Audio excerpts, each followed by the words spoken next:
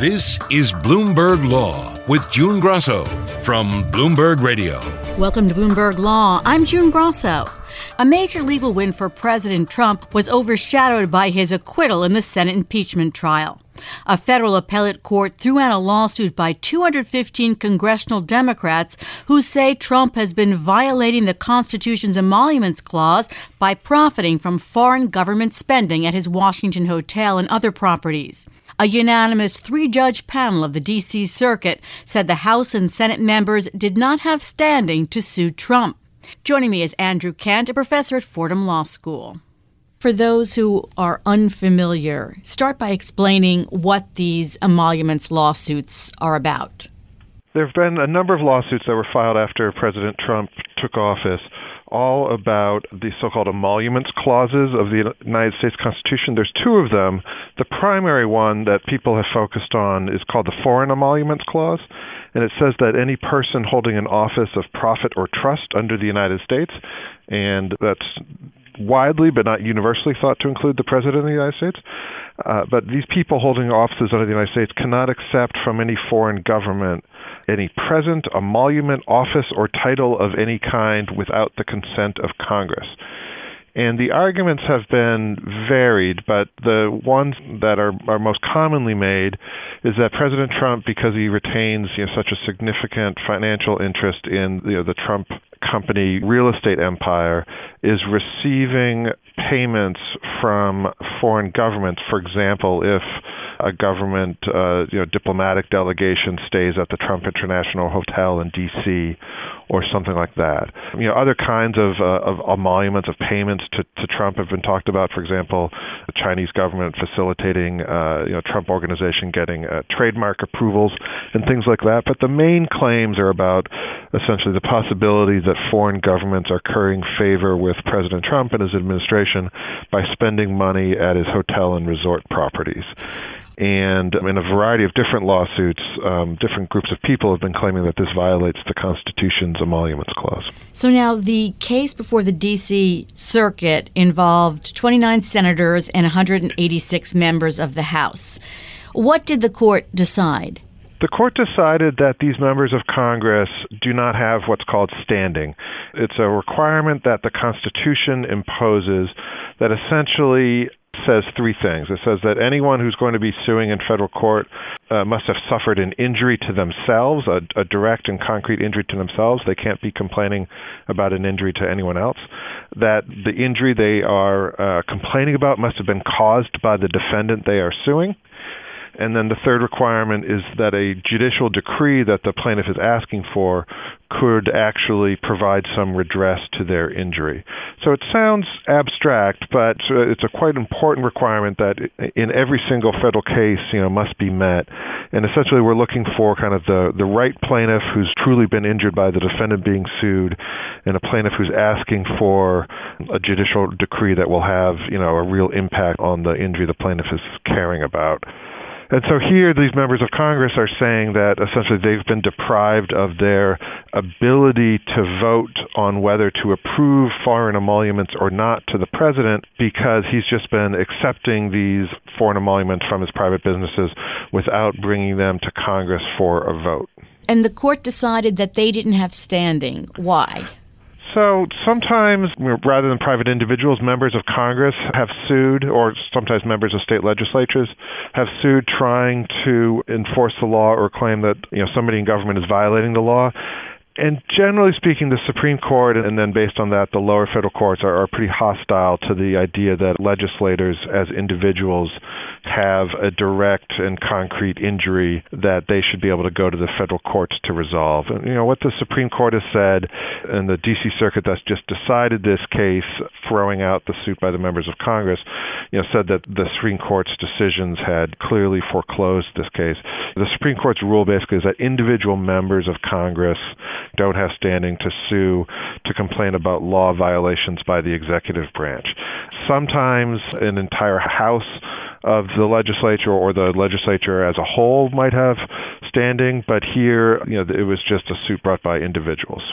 In the opinion, the court says our standing inquiry is, quote, especially rigorous in a case like this where reaching the merits of the dispute would force us to decide whether an action taken by one of the other two branches of the federal government was unconstitutional. Did they just come up with that especially rigorous standard? No, that's something the Supreme Court has said a number of times going back probably 40 years or so. And the idea is basically one of what we call separation of powers.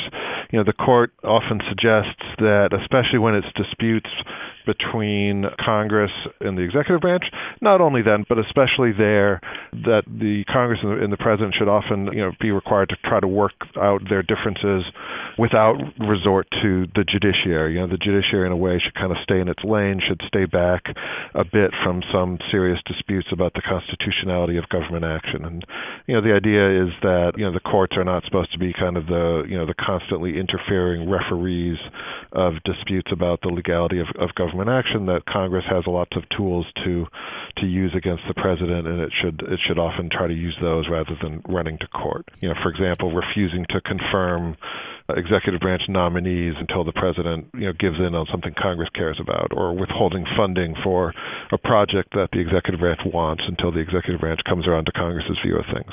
I've been talking with Professor Andrew Kent of Fordham Law School about the D.C. Circuit Court ruling throwing out a lawsuit by 215 congressional Democrats who say President Trump has been violating the Constitution's Emoluments Clause by profiting from foreign government spending at his Washington hotel and other properties. The court found that the House and Senate members lack standing and threw the case out. Here's his reaction. It was a total win. This was brought by 230 Democrats in Congress on emoluments. It was another phony case.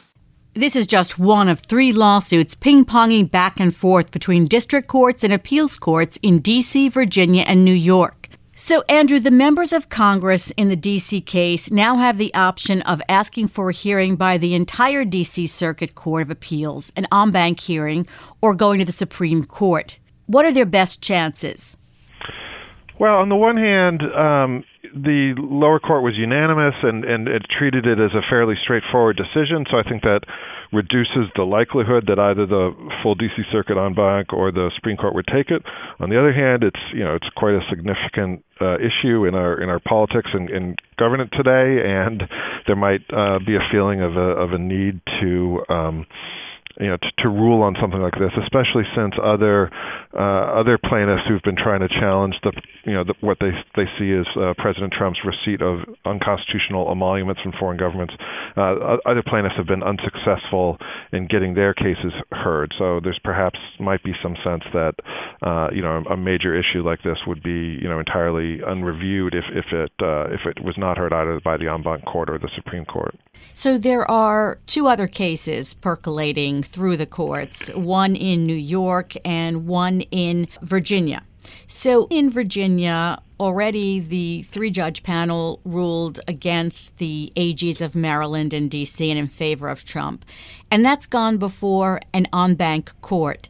Do you have any inkling of how the en banc court might come out on that? It's hard to say. It was argued in December, and some people thought they saw hints of how it's going to come out.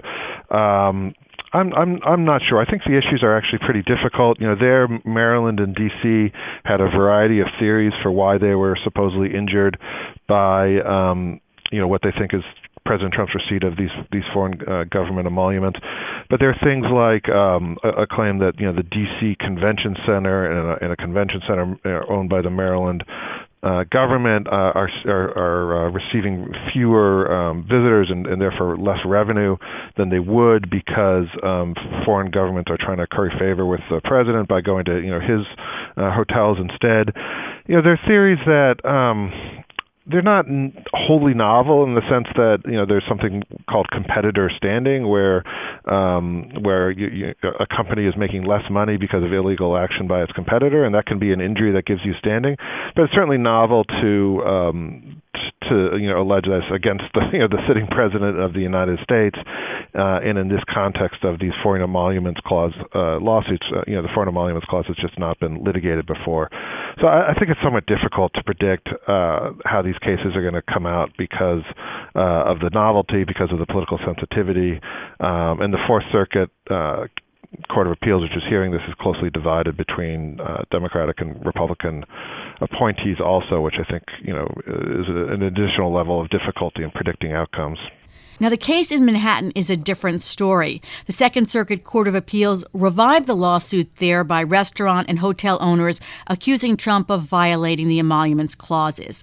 The plaintiffs there say they're losing business because state and foreign officials were switching to Trump properties. Do they have a better case for standing than the AGs or the Congress? It's interesting. This is the case that so far has, had an initial victory at the Court of Appeals level, but, I personally see it as the weakest of them. Congress is specifically given in the Constitution the right to control whether or not a president receives foreign emoluments or not. It's pretty remote from the concerns of this constitutional clause to think that a restaurant trade association is the group that really, is receiving injuries and should be able to sue to enforce something like that. I would think that this, if it got to, the Supreme Court level, that the suits by the individual restaurant owners and restaurant association would be the one that would be least likely to succeed, would be my gut. But so far, the federal courts of appeals have disagreed with me. This use of the emoluments clause, it's not the straightforward kind of use that the framers were thinking about, is it?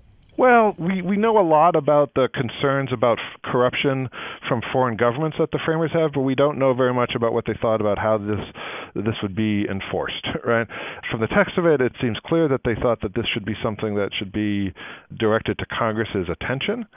But whether they thought that Congress might legislate to provide a framework about this, or Congress would case by case review payments from foreign governments to presidents to see whether they would approve them or not, we don't know much about that. But certainly, it's probably fair to say that they wouldn't have envisioned restaurant owners in New York City suing about this. I think that's probably right. Thanks for being on Bloomberg Law, Andrew. That's Andrew Cantor, professor at Fordham Law School. I'm June Grosso, and this is Bloomberg.